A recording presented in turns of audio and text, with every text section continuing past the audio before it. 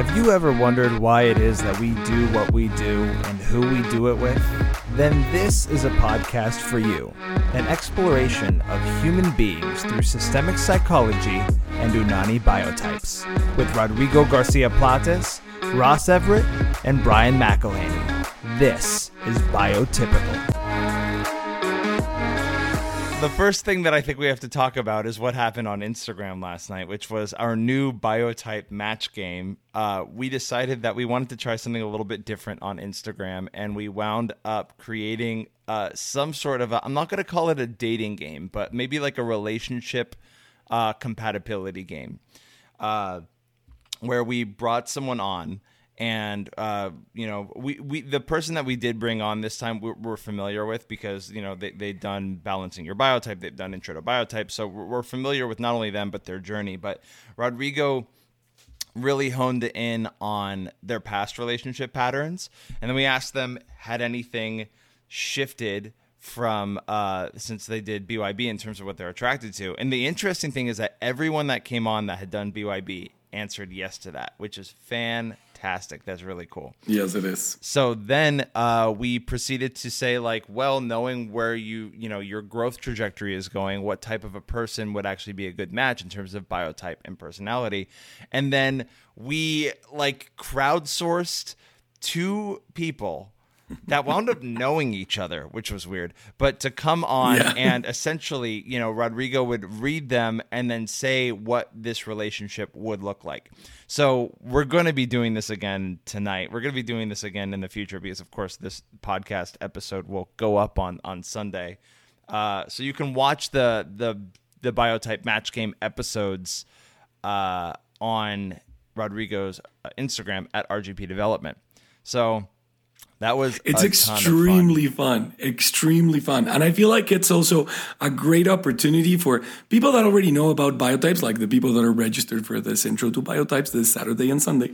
But when people already have a grasp of it, and if you don't worry, because you can hear the episode where we talk about the terms, and we usually do a little overview, so that if someone goes into our live game of creating couples, they can actually learn a lot of new information. But also the people that already went through biotypes and really understand the interactions and compatibilities between them, we start explaining what could happen in a relationship between these two people with these biotypes and personalities, what they need to be extremely careful with, and just becoming a successful possibility from the get-go. So this is fun. Brian had a super fan in the audience, which was the best. Brian has a fan that will not stop until they meet him. Are you aware of this person, Brian? Only because you texted me. Okay. And said there's a person in the audience. But they haven't reached out to you directly? No. So, we just got a comment on Instagram that says, I'm sure I missed it, but did you let Brian know the thirst for him was real during the game? It was honestly, the audience component of it makes it so much fun because the comments are fan freaking tastic of people being rooting on the contestant. We had the contestant's sister in the crowd who was just my sister's the best. It was fantastic. I love when the sister started saying things like, she can't date anyone. She should be studying right now for her tests. And I was like, okay, what is this? And then a minute after that, she was like, that's not true. I'm the one who should be studying for her tests. So we have relatives and friends just chipping in through the comment section, which is amazing. But Brian, you had questions about this as we started texting about this last night. Why? What were my questions? Can I be a contestant? Oh, no, I was joking. I don't want to do it. I was like, haha, I should be a contestant. No, I don't. I don't want to be. Oh, well, I mean, I kind of do. Yeah. We're planning to do a second. I feel like we were going to do a second show. That's going to be the exact same thing, but not someone from the audience. It's going to be called Finding Brian a Perfect Match. No, I don't like it. I reject. I'm not going to. I feel like it's crossing some weird sort of boundary. I feel like this is for the listeners and the fans. I feel like I shouldn't be involved. And then we bring up people. Don't you feel like it's a little bit since I'm part of the RGP team, and then I'm trying to find excuses. Exactly. You're trying to find, I was about to say, we're letting you go through this rabbit hole because melancholic excuses are always the best. I know. People sometimes just love watching me talk as I try to make excuses, and then I just sort of spiral out for 5 minutes, and they're like, "Are you done?" I'm like, "Yeah, I think so." People on Instagram are saying you should do it. Well, if the people on Instagram think I should.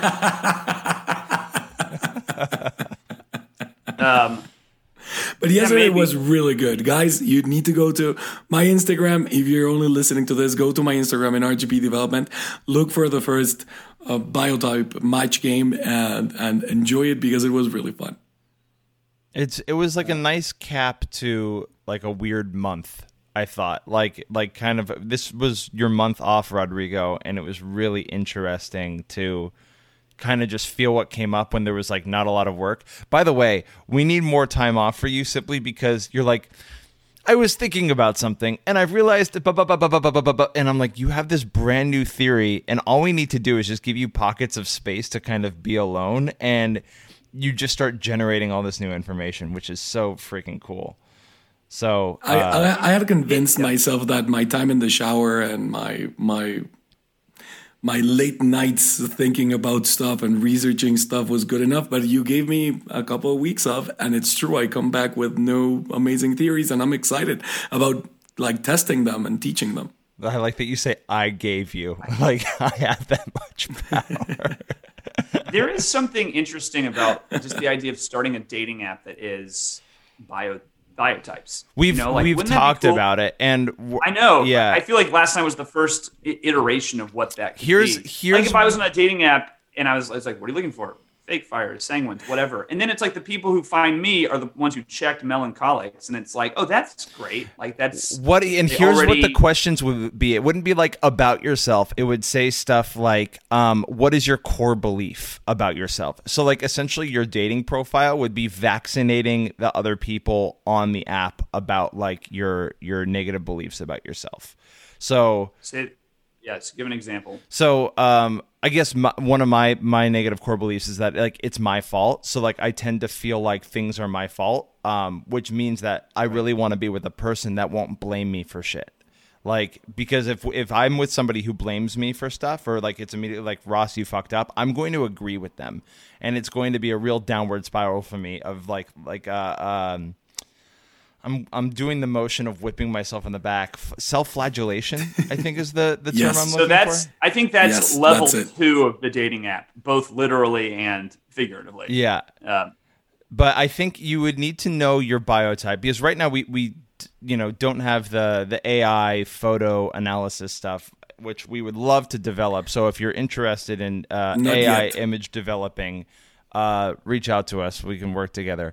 But I think you'd be able to select your biotype, select your personality, maybe even the direction of which you're looking to grow, and then maybe we can come up with some sort of an algorithm for like potential because like yesterday we had Ross, wait, you're saying something mind-blowing. Like, okay. If they select their biotype and they're sure of it because they got diagnosed or they already went through intro to biotypes, and they know their biotype and they know their personality, we could actually skip, at least for the first stage of building the app, we could completely skip the face recognition thing and all of that, because if people have that information, we could build the whole thing about the trajectories and finding someone that becomes a positive reference for you, because they actually will kind of guide you through becoming the type of person that you need to be in order to balance your biotype.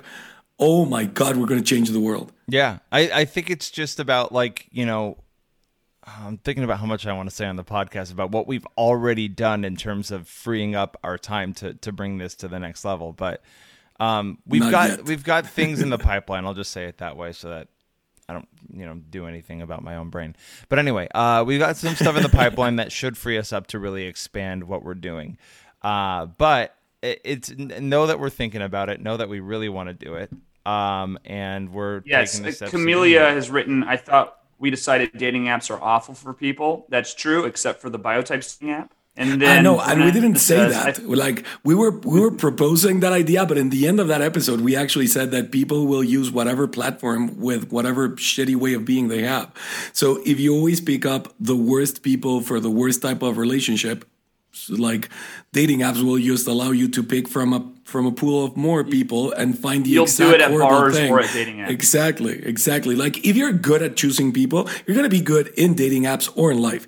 If you're horrible at choosing people, which most people are, you're going to be horrible at choosing people from a wide pool of people in dating apps.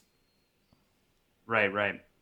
Well, we'll keep practicing it on the Instagram Live, and the response was fantastic. People were like, "This should be a show." Like, I loved how much the audience was into it, and it was really fun. Like, I felt like we really used the platform in a very unique way with like the whispers and all that stuff. But anyway, you guys, if you haven't watched it, if this hasn't been a big enough plug, go watch it. It was amazing.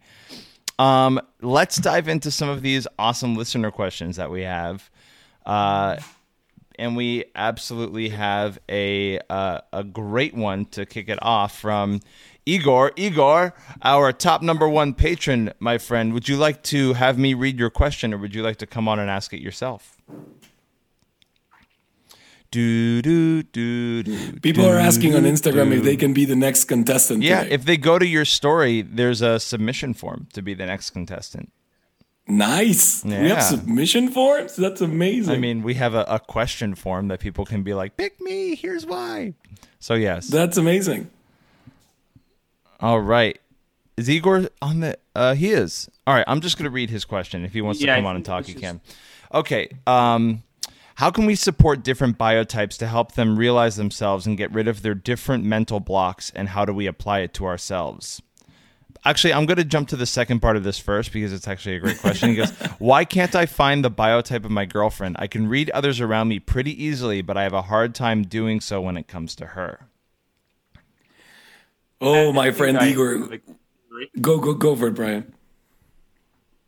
I mean, I might be wrong, but I feel like sometimes it's easier to tell people that we don't know well, because the people that we know super well, we have all of these, we know too much. Like, you know so much about their personality and so much of their complexities that kind of like takes away, it sort of shifts you away from their actual biotype, because you're like adding in all these other details and not just looking at them as a physical shape, because you just like want to believe other parts of them.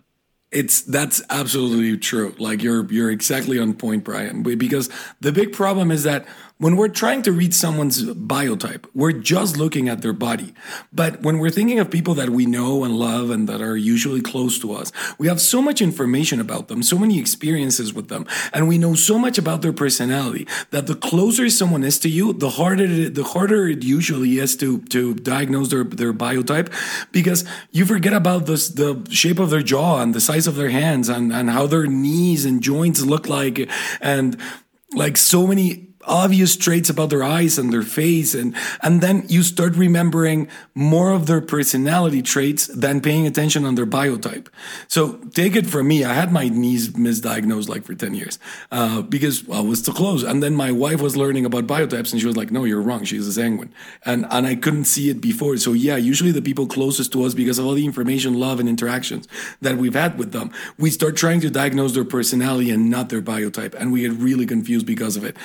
Diagnosing someone's biotype is about learning all of the features from every biotype and just paying attention to their body. And then you pay attention to their personality. And then you can do magic with those two pieces of information.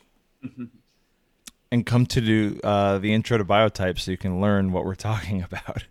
All right. The first part of that question, which is now the second part of that question, is how can we support different biotypes to help them realize themselves and get rid of their different mental block? And how do we apply it to ourselves? Is that a clear question? Sort of, but I feel like the answer is an hour long. Let's break it down a little bit. Let's go through it again. Okay, so how can we support different biotypes to help them realize themselves and get rid of their different mental blocks? Yeah, I feel like there's a real question underneath this question.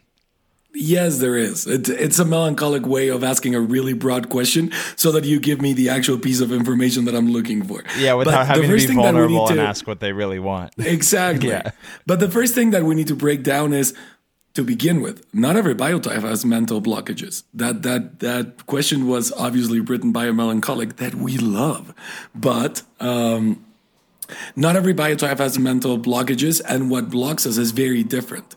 So yes, melancholics usually have a mental blockage, but for phlegmatics, it actually has to do with something different. So let's go through them, because it's not mental blockages, but I think this is a really important and interesting question to start talking a little bit, just a little bit, about the things that, for example, the people going through the certification training are learning about how to connect and support every biotype in very different ways.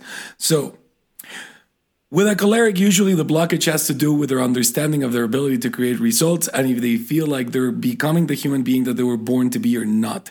So with cholerics, supporting them many times has to do with understanding the self-image that they created about themselves and who they should be, because they're usually judging them through that image. If they haven't turned into the choleric, result-driven, powerful choleric that they wanted to be all along, then they're going to start judging themselves, even if what they have created is amazing for everyone else. So with choleric, step one is realizing the image of the type of human being that they think they should have become and how they're judging themselves for not being that. Now, moving on with sanguines, and I don't want to give too much here because this is very profound and important information, but with sanguines is we've been realizing a lot lately that supporting them has to do with knowing that there is a void of meaning in their head. That they don't have a head blockage, they have a head emptiness. And that's why they come across as dumb sometimes, we do, because we're not really sure about anything. So we can't block ourselves intellectually, but we get stuck in shame. And I think this is something brand new that we're bringing to the podcast, but I think it's important. Sanguines get stuck in shame because they're not being able to create the experience that they want to create with the people around them. So sanguines can go into shame, embarrassment, and even a little bit of emotional depression because they feel like they're not bringing to the world the experiences that they should be bringing. And then they start feeling embarrassed and ashamed of who they are, and then they stop trusting their intellect and their abilities because they're not becoming the human being they think they should be. Okay, real quick, the sanguine that's freaking out in the comments, I want you to come on microphone and say what's going on with you right now. I know, I'm loving watching this. Sanguine, can you come on mic? People on Instagram won't be able to hear him. That's fine. They can go over to patreon.com/RGP development and join the Zoom call. But give like a little bit of a just sort of explain to people on Instagram what Charlie says. Yeah.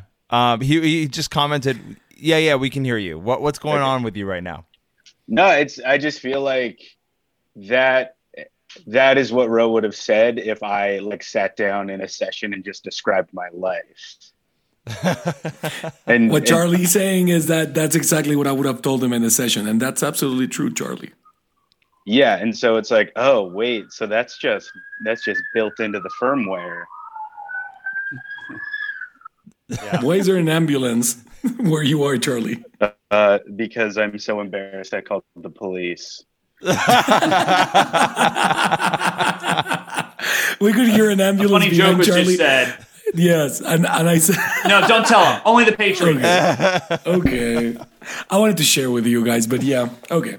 So, Charlie, that's true. And honestly, my friend, not only am I saying this about all sanguines, I had this breakthrough myself recently, that I learned psychology to understand other people because it doesn't really apply to how we work. I don't think sanguines create that many beliefs, but it's an important point so that you can support one if you're trying to support them. Don't ask them for their beliefs because they'll make them up for you. But you can ask them about the emptiness and shame that they feel. I don't think any biotype feels shame the way a sanguine can feel shame. It's like the gift and also the curse of sanguineness. Everybody's thriving to be present. No one is as present as a sanguine. But then sanguines feel the shame and the loneliness of being in the present moment and having no meaning about it. Wow. Then, okay. Welcome to the things I notice when they give me time off. Yeah. It's interesting because I'm just now grappling with the idea of sanguines feeling so much shame, and I think I understand what you're saying, Ro, but it's like in my head I can imagine a sanguine looking kind of lost in like a group or not really knowing what to do, and I can like see the like the weight on them in a way that it doesn't happen to anyone else. Like I kind of know what it looks like the way you're describing it. And it's like, horrible because I've been there. I've been that sanguine. And I've been that sanguine in the group, just sitting down saying, I don't think I'm creating what I should create. And this is not the experience that I was looking for. And then we start feeling embarrassed and like we make people uncomfortable. And that people are thinking that we're stupid and we have no idea what to do because we're judging ourselves. The other sanguine in the chat is just like, dude, this is hitting home in such a big way for the sanguine patrons that I see right now. I wish we had talked about this with Megan last week. I feel like she would have had a lot to. Last week I hadn't realized it. Right. Well, have your epiphany sooner, Rodrigo. Yeah. I need more time off, Ross. Yeah, clearly. No, like the coaches and patients that I have in Mexico that I saw and the last few days that I started working again were like, don't ever disappear for that long. Don't you ever disappear for that long again. Like I went through this and that and I had no idea. And I was like, okay, calm down. Let's break it down a little bit. It was fun.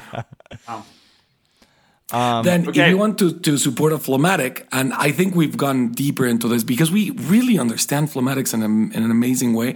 I feel like we've had in RGP development and all of us like a really deep understanding and compassion towards phlegmatics because they're obviously the ones that have been like pure phlegmatics are the ones that have been hit by society in the hardest way, and whose core way of acting and connecting to the world is probably the one that's most challenged in society today.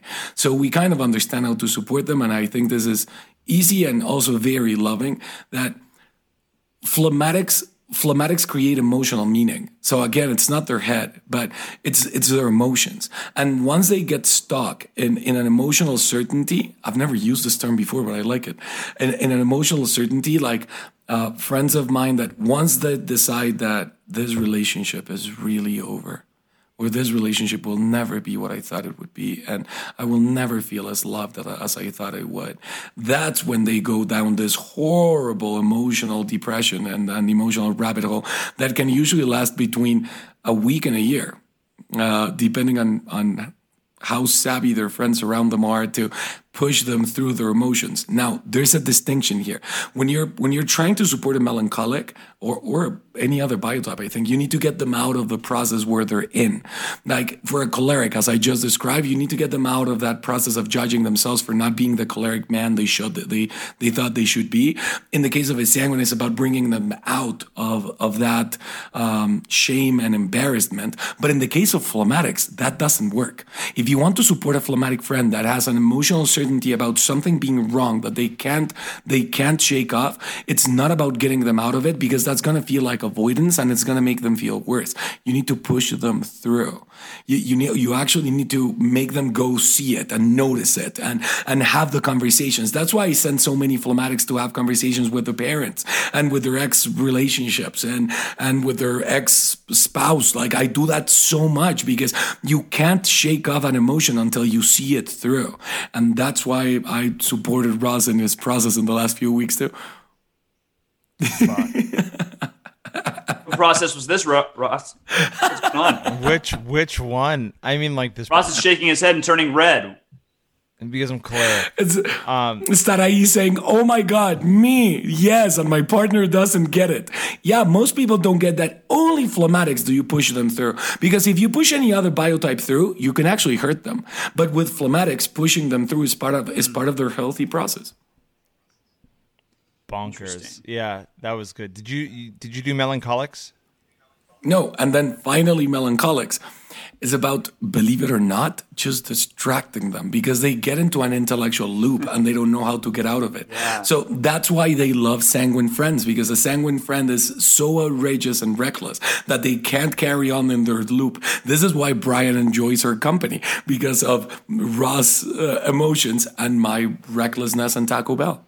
It's so true. It's so reckless. Like when I get like in a loop, like for example, you said it's so true, and Dan in the chat said it's so true exactly at the same time. It's all I want is like a big, fun, dumb person to just like go do stuff with me. Because it's just like, it makes me feel great. Like, for example, when I get stuck in a loop, let's say, and I'm sorry for using the word dumb, it's Rodrigo's word. So I just. Did you just call me dumb? But yes. So whenever I'm like stuck in a, like I'm a hypochondriac. I hate it. I always get stuck in this loop of I'm dying because of this. And I'll literally just, I can't get out of it. And then I'll tell a sanguine friend and they'll be like, huh? No, you're not. Who cares? Hey, look, let's go over there. And I'll be like, okay. Like, it's just, that's all I need. It's like That's someone exactly just what be I would like, say. yeah, it's amazing. And I'm like, how do you not think about that over and over again? But you don't. So, wow, I want some of that. And it's just, it makes me feel so good to like be with someone who's just like, push it aside and just wants to go to something else. I want to say that sanguines and melancholics have like a gift and a burden in opposite ways. So melancholics have so many beliefs and so much meaning towards life that they get stuck in it. And then they can't interact with life if it doesn't look the way it should. And they can't interact with people if they do something that according to their meanings is out of integrity or out of like a human standpoint. And there's like thriving, they not thriving, they're yearning to really be as present as sanguines. And then sanguines are the absolute opposite. Everybody wants to be present and woke and in the moment and mindful and not thinking about the past and the future. Welcome to the sanguine brain. That's exactly how we feel. We're absolutely present all the time, and that's why we can connect to people. I've talked about this with Shaman Durek many times. This is why we can connect to people the way we can connect to them, because we're fully present. But then what we're lacking and suffering for is we don't usually remember important stuff, and we don't have enough meanings to take care of ourselves and others, and that's why we can be very reckless. So we both have a gift and a curse. Yeah. It's so, after talking about this, I'm realizing like the things we teach people and why we teach them should totally be changed, like because of biotypes. For example, like when you teach someone meditation, right? A teacher who is melancholic will be like, the reason you use meditation is this, to get out of the loop in your head, let's say, which is why I started meditation. And it's like, if you're melancholic and don't know about biotypes, you just think that's the truth of why you need to use it. Yeah. But a sanguine needs to, I don't know, they could probably benefit from meditation, but to calm down in a very different way than like getting out of the loop in your head. And that's true for like all practices in life. Like the reasons why we each need them or don't need them is different for each biotype, which is just something that's like, it's just so interesting because for so long I thought that like, oh, you should do yoga because of this one thing. And it's like, well, maybe if you're this biotype, that could be very important. But if you're this biotype, you need to do it because of this other thing, which doesn't relate to this at all. It's just fun to kind of start picking that apart. By the way, I just want to reference a comment on Instagram because I love it by Lena. Because if you wake up with phlegmatics, it feels like this. Like if you have a phlegmatic in your family, this is very common. She says, I wake up and my husband tells me, what's wrong? And I say, I'm worried about humanity. Oh God, that's been my past couple months. I know, that's Ross too. Yeah, I'm just I sort wanted of like, Ross to admit it. Oh yeah. I'm so worried about humanity. I wanted to ask. I wake up. Yeah. Oh yeah, you wake up, and then you're like, exactly. I wake up and I'm thinking about a new physics system. I wake up, I wake up feeling worried about this mole. I mean, that's where I'm worried. I wake up feeling the emotions that I've just been through in a dream. Like if I had a dream and I was like in some sort of a situation in my dream and I come out of it, I feel like I've just been through it. Like never, ever, ever experienced that in my life. Believe me, when it weighs more heavily when it's a bad dream. Actually, last night my dream was about the city of San Francisco going underwater, and there was like literal waves coming, and I was like scaling buildings to try and keep out of the water. And you're like, just go to higher ground. That's kind of what your advice was in my dream, bro. You're like, yeah, just don't be near the water. I was about to tell you. Yeah. You're like, yeah, just don't hang out where the water is coming. It was really funny. I don't think we went over firewaters in this dynamic. Is that similar to cholerics? Oh, I mean, you're right. Okay, like with firewaters, it's like a blend of what you would do with a sanguine and a choleric. So you would I'm literally teaching you how to coach biotypes, but with a fire water, it's a two-step process, because you need to start treating them as a choleric at the beginning because they're judging themselves about results. But then you will find the emptiness of a sanguine afterwards, because fire waters do not fall in love with meaning like a melancholic or even a choleric would do a little bit. So it's like, stop judging yourself for not being the human being that you think you should be, and then start creating content about who they are, so that they're. I was just having a session before this with a controlling melancholic that I love very much, and controlling melancholics are very similar to fire water women. So first you need to break through the personality, that part of the controlling self that's judging themselves, and then creating meaning from inside of them, like the emptiness of the sanguine makes them look for who they are in the external world, and fire waters kind of do the same. And it's about creating meaning inside of them about who they are, that they're extremely comfortable with, so that they don't look in the external world for who they are, because if not, they're going to start feeling embarrassment again. And with fake fires, is just about making them drop into the water, which is something we do beautifully well. And we even have a fake fire support group if you guys need it. Yeah, that's coming.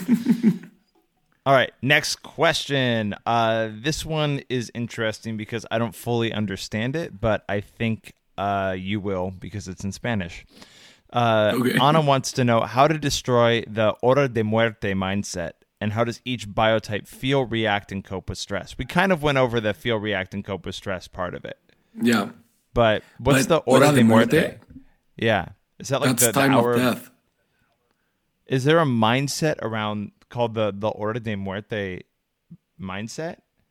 I haven't heard of that. Not in Spanish. I haven't heard the concept hora de muerte. I'm just translating it. Hora de muerte sounds like translating time of death literally. But I don't know if she means like a melancholic mindset in which they're hypochondriacs, always thinking that they're going to die. Is that what she means? I think, yeah. I mean, we kind of let's get out of that. How do you get out of that thing? Yeah, you die. What?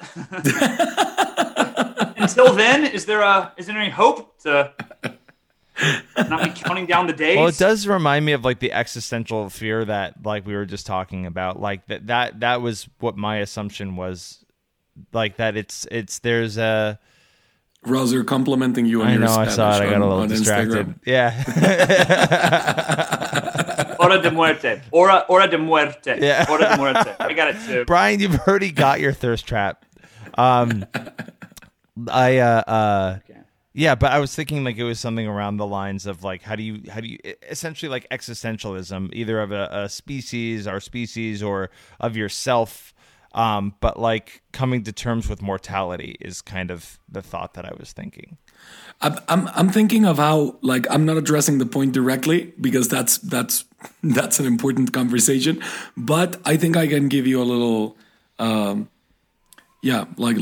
a little aspirin for that, talking about something else. So it's exactly the same as relationships. People can't be present in relationships because they're afraid of them ending. They're afraid of not being good enough. They're afraid of making a mistake. They're afraid of saying the wrong thing, or they're afraid of them meeting someone else or falling out of love with you. And feeling like that doesn't allow you to be present in life, doesn't allow you to be present in the relationship.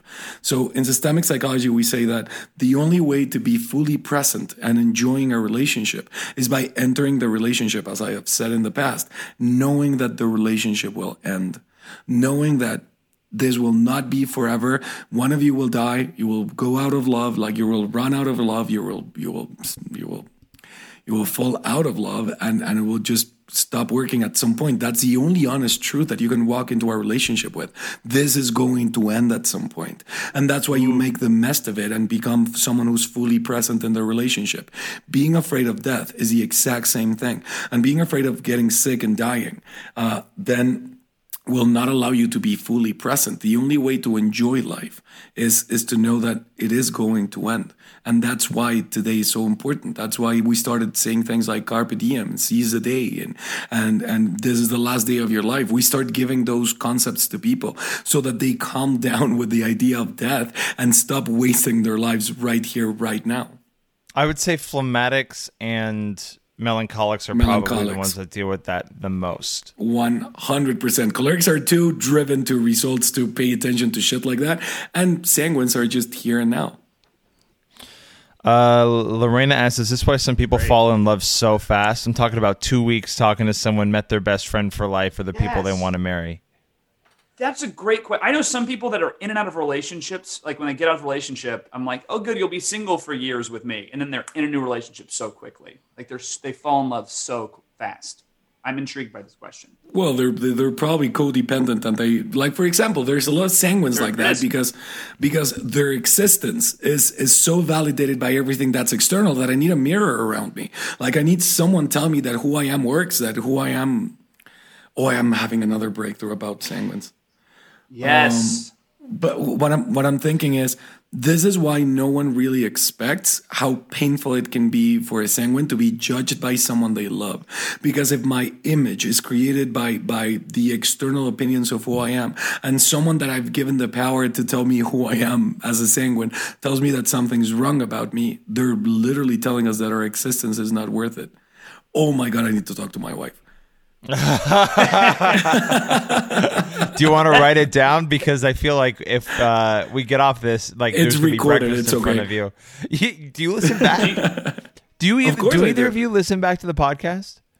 I do. I did with like episode 1 and 2. Yeah, but I have not since. Oh, I don't do it with all of them, but every once in a while, like every month or so, I go back and I listen. Like what I did with Jimena's episode.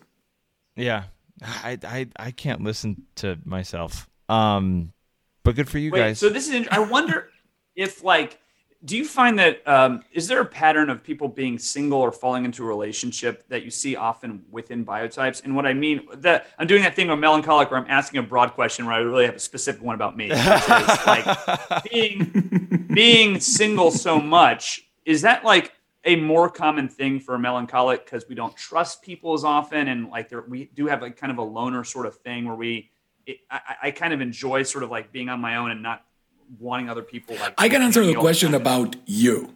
Yeah, talk about me. That's really where I'm trying to get to always in these podcasts. So the thing is this, most melancholics fall in love because they meet someone that can bring the risk, recklessness, and excitement that they can't create themselves.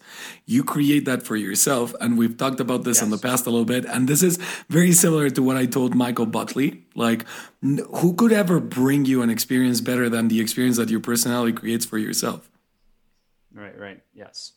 So you've created a personality that gets you out of that melancholic space where you would like want to die just overthinking stuff, Bo Burnham style in your house logged in for a year. But since you can actually create with your promoting personality what's needed in relationships and adventure and recklessness, like unless you met someone like MacGyver or someone like that, who could bring more excitement than yourself to your life and more distraction for your melancholic brain than you? Yeah, it's good. That's a good answer. Yeah, I think what I was looking for is an answer saying, oh, yeah, melancholics do have a tough time being in relationships, so it's not your fault, Brian. It's your biotype. I was looking no, this is your fault. Okay, got it. All right. Well, that makes a lot of sense. All right, let's go on to the next question.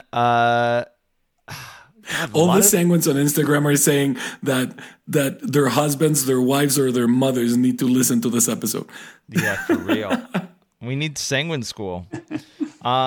True. By the way, we're putting something together. It's not officially announced yet, but if you are interested in a private-ish session with Rodrigo, we are starting something that is going to allow for people to come together in group settings. Again, it won't be publicly broadcast, but you could ask Rodrigo whatever you want. It's going to be called Ask Rodrigo, and we'll be announcing and posting about it soon. So if you guys are like, I want help with a very specific thing and I don't want it to be out on the podcast, we're creating a space for that for you guys. And if you also want more than an answer that's a soundbite that can help you a little bit, but actually do the profound work, also knowing that that my schedule is very crazy, and I know that they were even mentioning it on the comment section that I know that a session with me can look a little bit expensive. If you're thinking that you would love to have a space almost like a private session, but with a group of people, small groups of people that really want to go deep into certain things where I can give feedback to the group, I love working in group settings, and it's way cheaper than paying for a session with me. And if you do just want a one-on-one and you're ready to make that investment, then the link to schedule a one-on-one with Rodrigo is at rgpdevelopment.com, as well as and there's a link in his Instagram bio. And nothing all right. beats that. That's true. That is those are. I mean, people need like 6 tops, and then they're on their way. If I can't fix you in 6, I can't fix you at all. That doesn't mean that you can't have more than 6, though. All right, so let's go.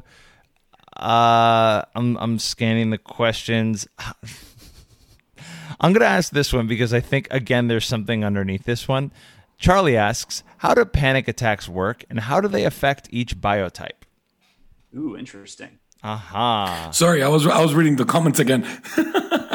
Charlie, I was being sanguine. Charlie, do you want to come on microphone or on camera and actually ask this question? And I love that there's a melancholic in the chat going. Can you do Instagram? Can he go on Instagram as well?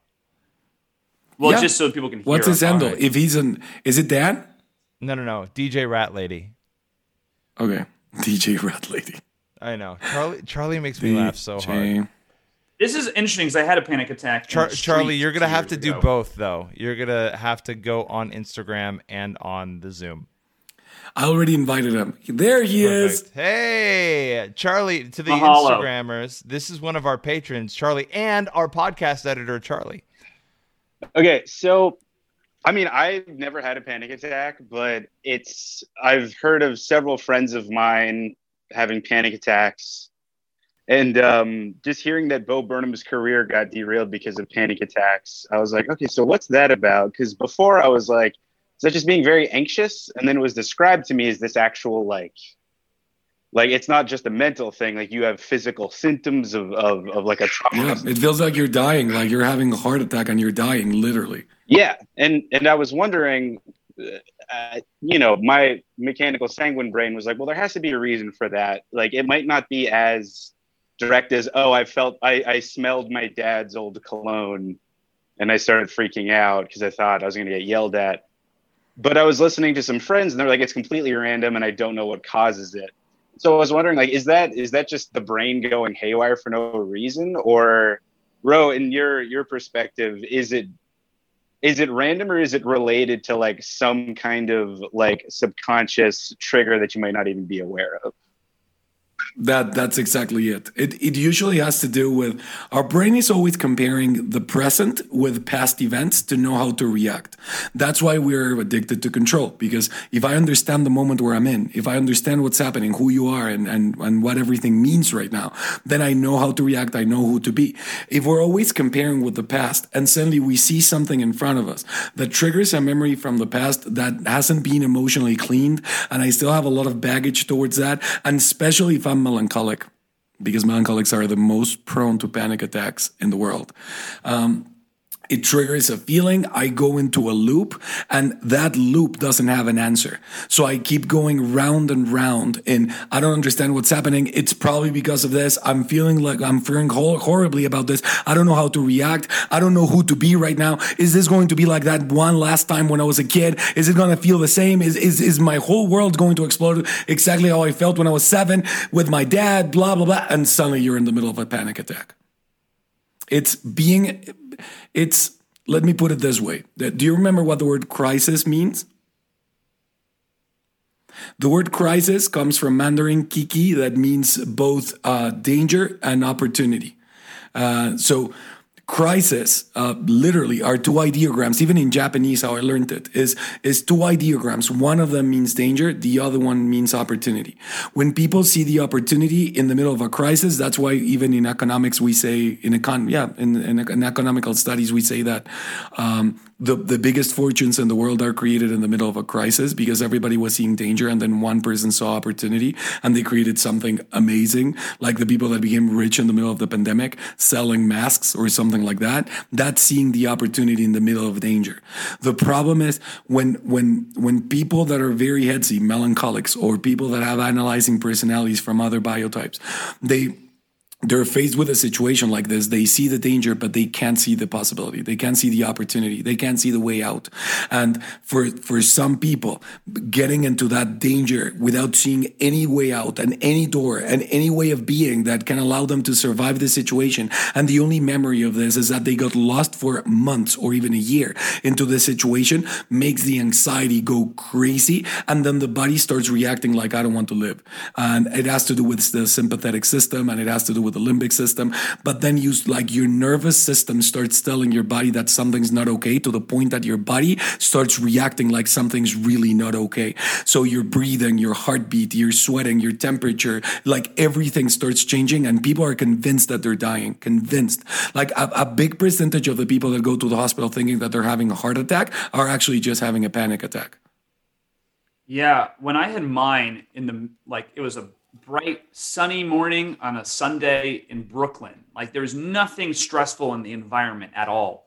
But I was just sort of walking like down the street, and I just was like thinking about, I was like a little bit hungover, and I was a little bit like ashamed of I think a hookup I had just had. And then like, I was like, I'm going to go write. But then I was like, but what am I writing for? Like I didn't have a job at the time. And I just sort of like, I remember just walking down the street, and I felt so lost in my life. Like I felt like I was just, all the structure that I had in my life was just in an instant, like gone. And I could see that it was gone.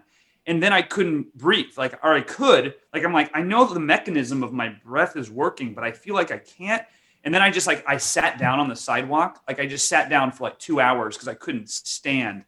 And like life felt so, I felt like I was dying because I didn't know what it was like I was on shrooms or something. Like the way people moved and spoke, I was like, my brain was just operating on this different level, and I couldn't like stand up. I tried to get across the street to this bench, and it took me like an hour to like get the confidence to stand up and like get across the street with my legs shaking. And it was so scary. It was the scariest thing that's ever happened to me. But I definitely was like, is this dying? I don't understand what is happening to my body, because it's doing things it's never done before. The sensation is very similar to having an opioid overdose.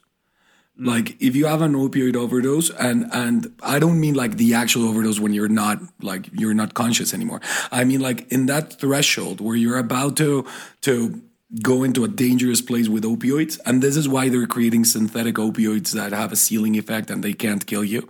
But when you get to that threshold, your body seems to be shutting down, but your brain isn't present enough or understanding the situation enough to know exactly what's happening. Like I've dealt with people that are going through this a lot, and it feels like a surrender towards death. Like, correct me if I'm wrong about this, Brian, but it doesn't feel like a choice of dying, and it doesn't feel like you can get like snap out of it. It feels like, I don't know what's happening, and I think this is it, and I'm probably going to die, and there's nothing I can do about it, and there's an anxiety, but also surrender about it, which is like I've never had a panic attack, but from what I've heard, it feels like the most like how do you say impotente? Like you feel absolutely powerless just observing this process that's taking your life. That's why I said it's kind of like going on shrooms or like having a drug trip. It's like, oh, it's taking over and you're done. You can't think your way out of it. It's doing it, and you have to surrender to it, but you don't want to, and fighting it makes you more scared, obviously, because you're just like, and then you're like completely out of control, and that's even more terrifying to try to fight something instead of just like relaxing into it, knowing you have a panic attack and grounding yourself, which is what you're supposed to do. That's absolutely true. During your panic attack, the thoughts you were thinking right before it, do you feel like those were related to like some core belief or trauma thing, or was it just... I think they must have. It sort of, because I remember like sort of spinning out before it happened, feeling like completely, like I said, like lost in my life. Like I just didn't have a direction in any way. And then that panic attack happened. So I think those two must be linked. Like that had to have some sort of. See, it's crisis without the possibility or opportunity. It's just danger. I think I didn't know how to get out of it. I was like, oh, here I am just going to go right again, like I do every day. And what is it? And is this really going to get me out of this? Oh, I don't think it actually will. Like maybe I like really bought into the belief that I was just treading water in my life and there was no way out of it. And then that sort of led to what happened. It's usually, Charlie, when something is in front of you, like how your life is unfolding in front of you, seems like the worst case scenario that you've been thinking about for years. And as a melancholic, you've been thinking about possibilities for years. And suddenly when your life is looking like the worst case scenario that you've thought of, it feels like the end. Yeah. And as sanguines, it's pretty fun because we get like 1% of that. We go like, oh my God, my life is fucked. There's nothing I can do. Oh, look, pizza.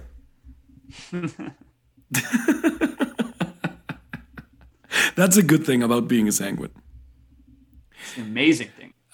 Dan Science just asked a really good question on Instagram too. He says, does the realization of sanguines being deeply affected by the people they love criticism also apply to cholerics that used to be promoters and stop him from achieving great things? Yes, because promoters, as sanguines, start building their self-image with the reactions of the people around them. So if a choleric becomes a promoting choleric, yes, it won't affect him as deeply because he has a little bit more meaning.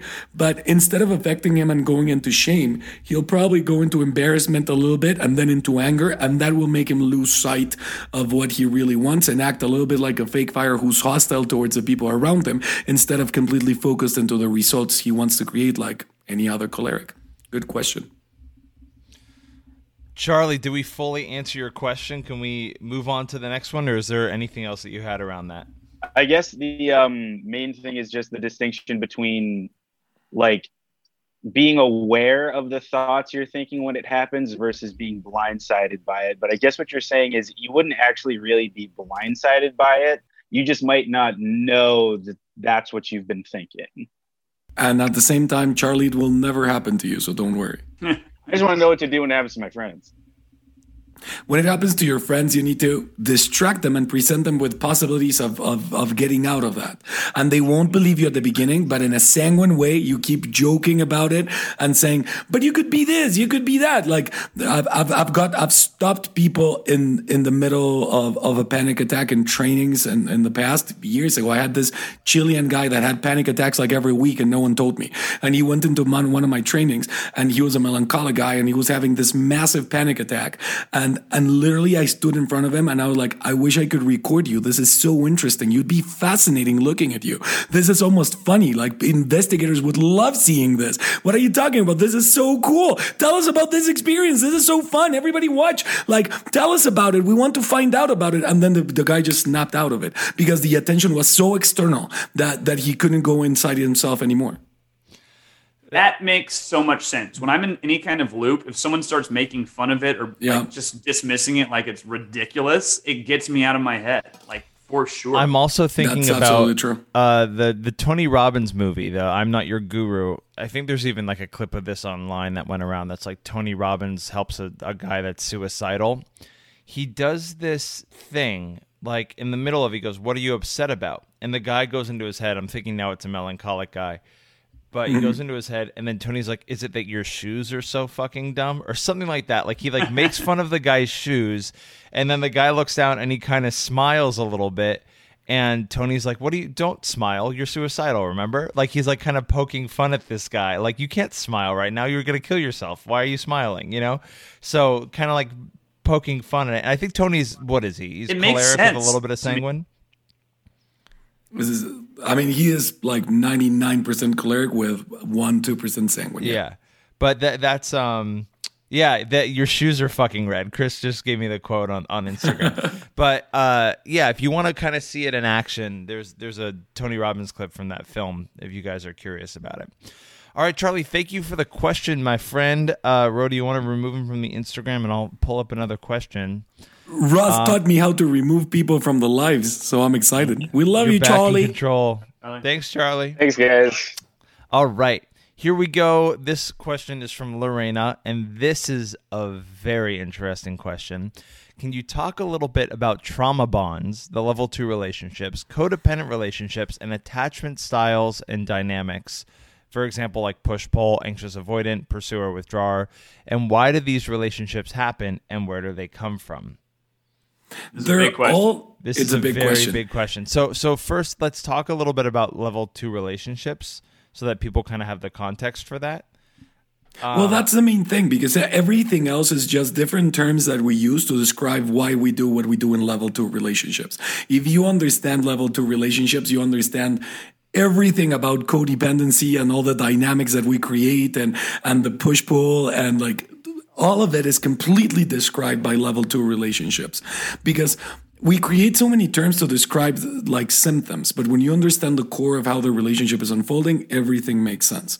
So a level 2 relationship, and if you really want to find out about this and become really good at understanding yourself and others and creating healthy relationships, as soon as we tell you that we have a date for the next Falling in Love workshop, we'll let you know and you can go through it, because in the workshop, you actually walk out of the workshop not only with information, it's not only an information-based workshop, there are exercises, and you walk out with lists of what you need to be aware of that are specifically, well, they were created by you. So they're like tailor-made for you and by you. Now, a level 2 relationship is what most people are in, and it's trauma compatibility.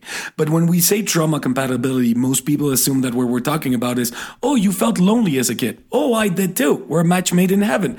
We wish it were that simple, because if it were like that, it would be very easy to fix. But it's way more complex than that.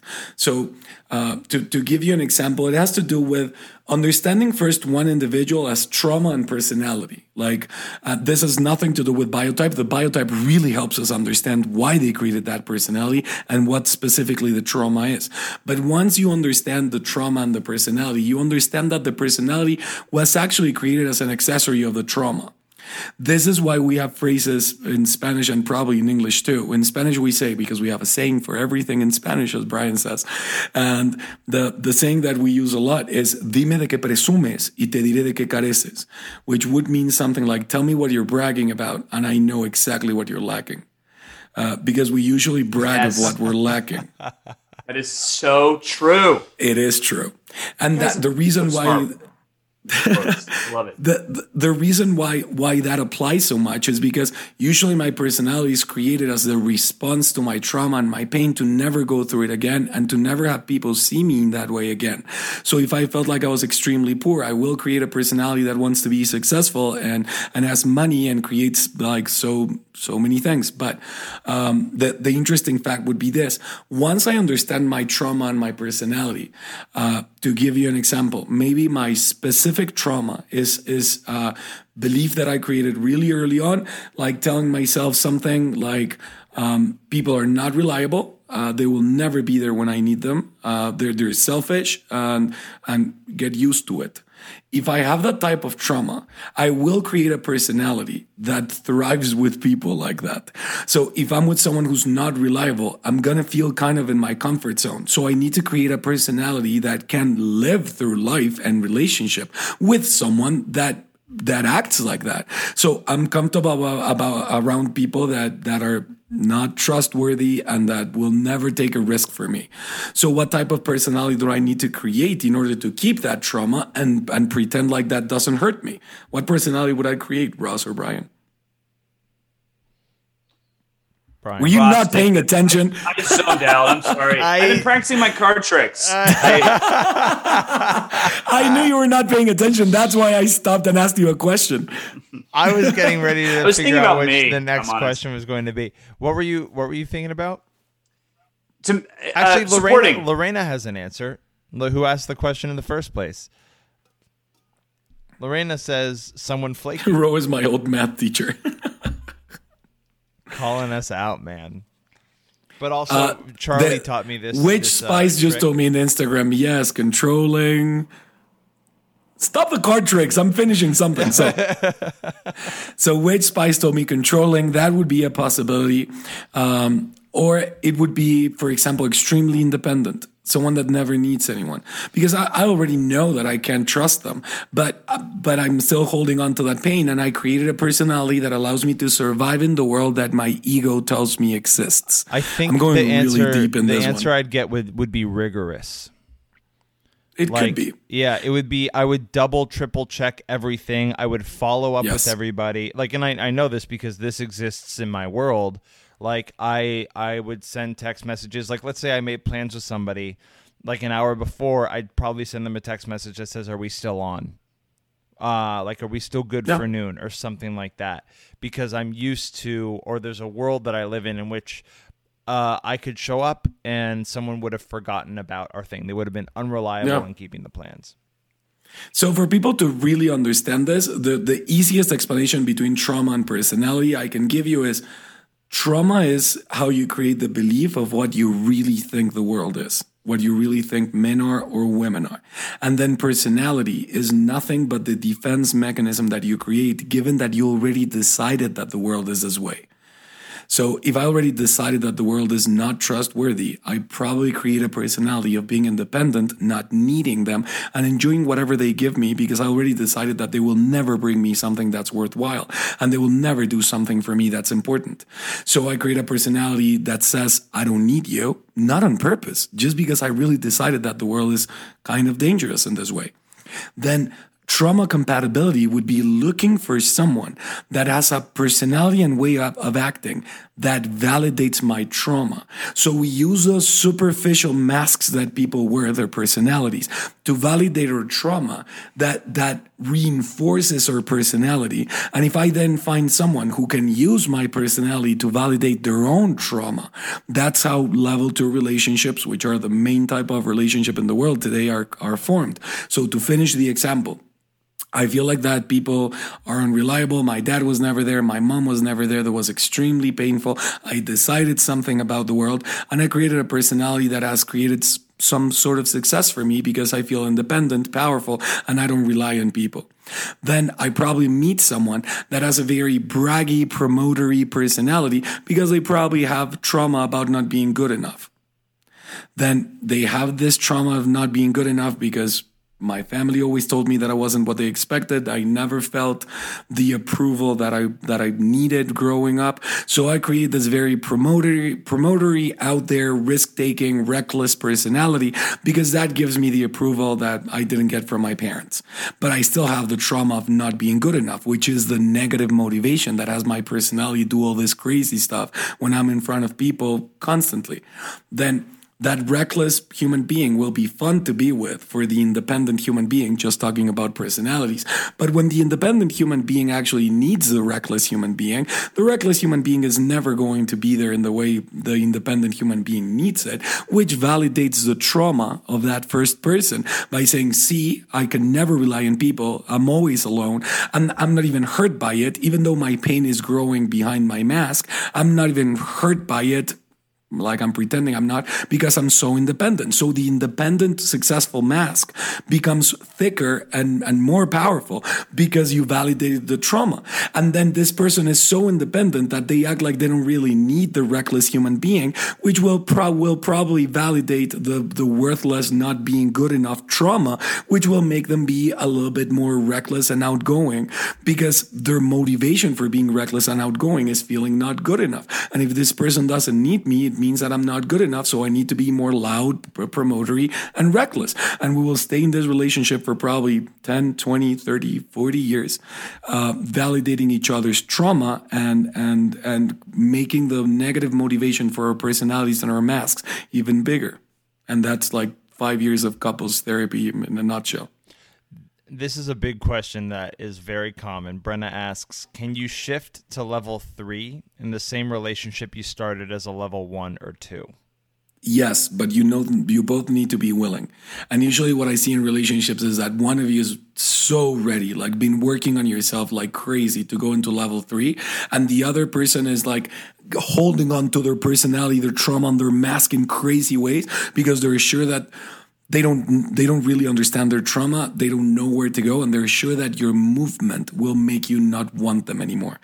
That's why usually when someone is transcending, getting woke, learning new things, other people want to make them angry and dismiss what they're doing, because if I get you angry, that means that you still love me, that you still care about me, and maybe I can drag you down into the old like relationship type. So both need to be willing and working on yourselves, and knowing that you're not working for the relationship, you're working for you. You're working for the individual that you are. No matter if this relationship carries on or not, you're going to need these tools forever. Because if you don't know how to create a relationship with this one in an authentic way, what makes you think that you will be able to do that with the next one? Or do you just want the next one to be as dark and broken as this one?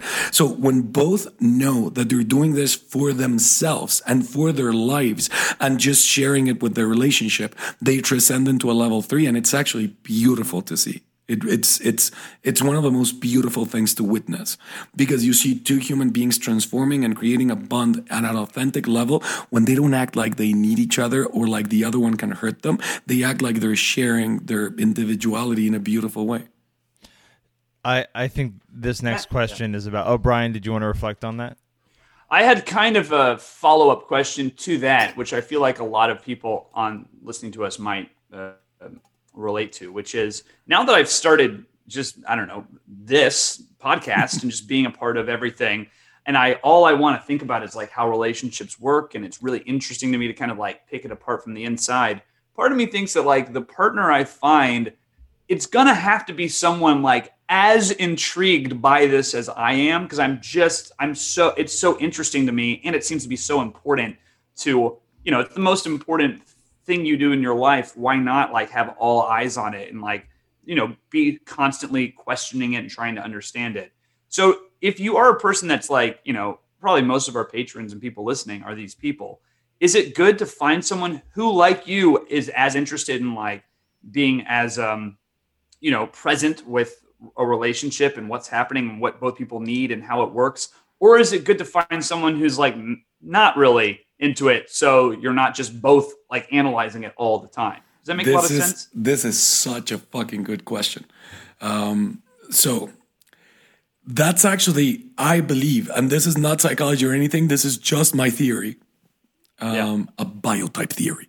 But I was dying to say that. But what I want to say is, because of the structure in which we are creating relationships, and we have for the past probably 50, 100 years, we feel like we need to share many things about, like I need to share many things with the person that I'm with so that our interests are the same.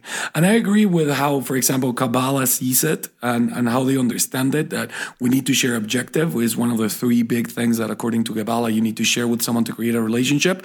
But they say direction. It's direction, speed, and stage. Okay. And if you want to know about that, we have an episode where I went really deep into it. But Ross wasn't listening. Of course he wasn't.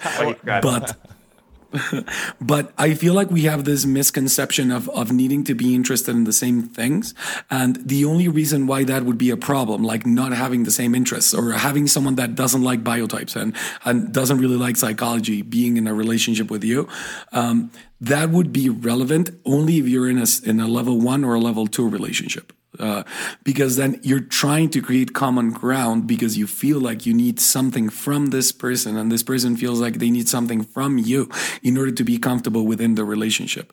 But the truth is that when you're creating a relationship from freedom, as I was explaining just now, like when you're in a relationship where you know that you're working on yourself because it's you, because you're going to need this forever in life, and the other person is at that same level, I think that's the only thing that you need to share, because the interest about like specific topics and specific things becomes extremely secondary and just like something that enriches the relationship. I don't cook. I hate the kitchen, but my wife is an amazing cook. Did she need me to be a cook? No, she just needed me to enjoy the fact that she was bringing this into the relationship. But there has to be an appreciation for the other's interest, or at least a respect of it. Yes, that's why I said the only thing that you do need to share is an interest in growing yourself and knowing that everything you need comes from within. Because then you can enjoy and be interested. Because if you're against, it's because you're afraid of something. If you're against, it's because you think that this person needs to give you something so that you feel okay.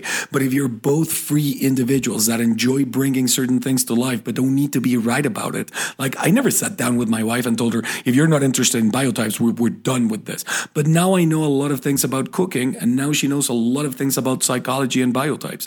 And it's not necessary. We just enjoy that we bring it because we're not asking the other person to become something so that we feel a certain way.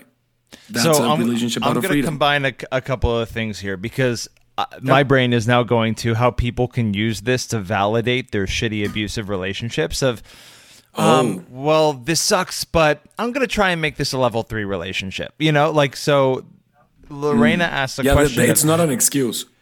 No, and I think people will definitely use it for that of like, well, we're working towards level 3, or like I'm trying to reach enlightenment. So, but it's just an excuse to kind of stay in a level 2 relationship that isn't working. So the question that I see here is, how do you know when it's time to end things? And this answer will come on our Patreon. So if you want to go to rgpdevelopment.com, if you want to go to patreon.com/rgpdevelopment, you can hear the full episode of this episode as well as many others. And if you even want to come and join us live on the Zoom calls and ask these questions, there are levels for that as well. So the question that you are going to get the answer to on the full version of this episode is, how do you know when it's time to end things in a relationship? Want more of Biotypical? Well, good news. There's a longer version of this episode available at patreon.com/rgpdevelopment. There, you'll also be able to find ways to get on the podcast yourself, ask questions, as well as watch a live taping remotely. Thank you so much for supporting the podcast and subscribing. Remember to rate this 5 stars wherever you're listening to it, and we'll see you next time.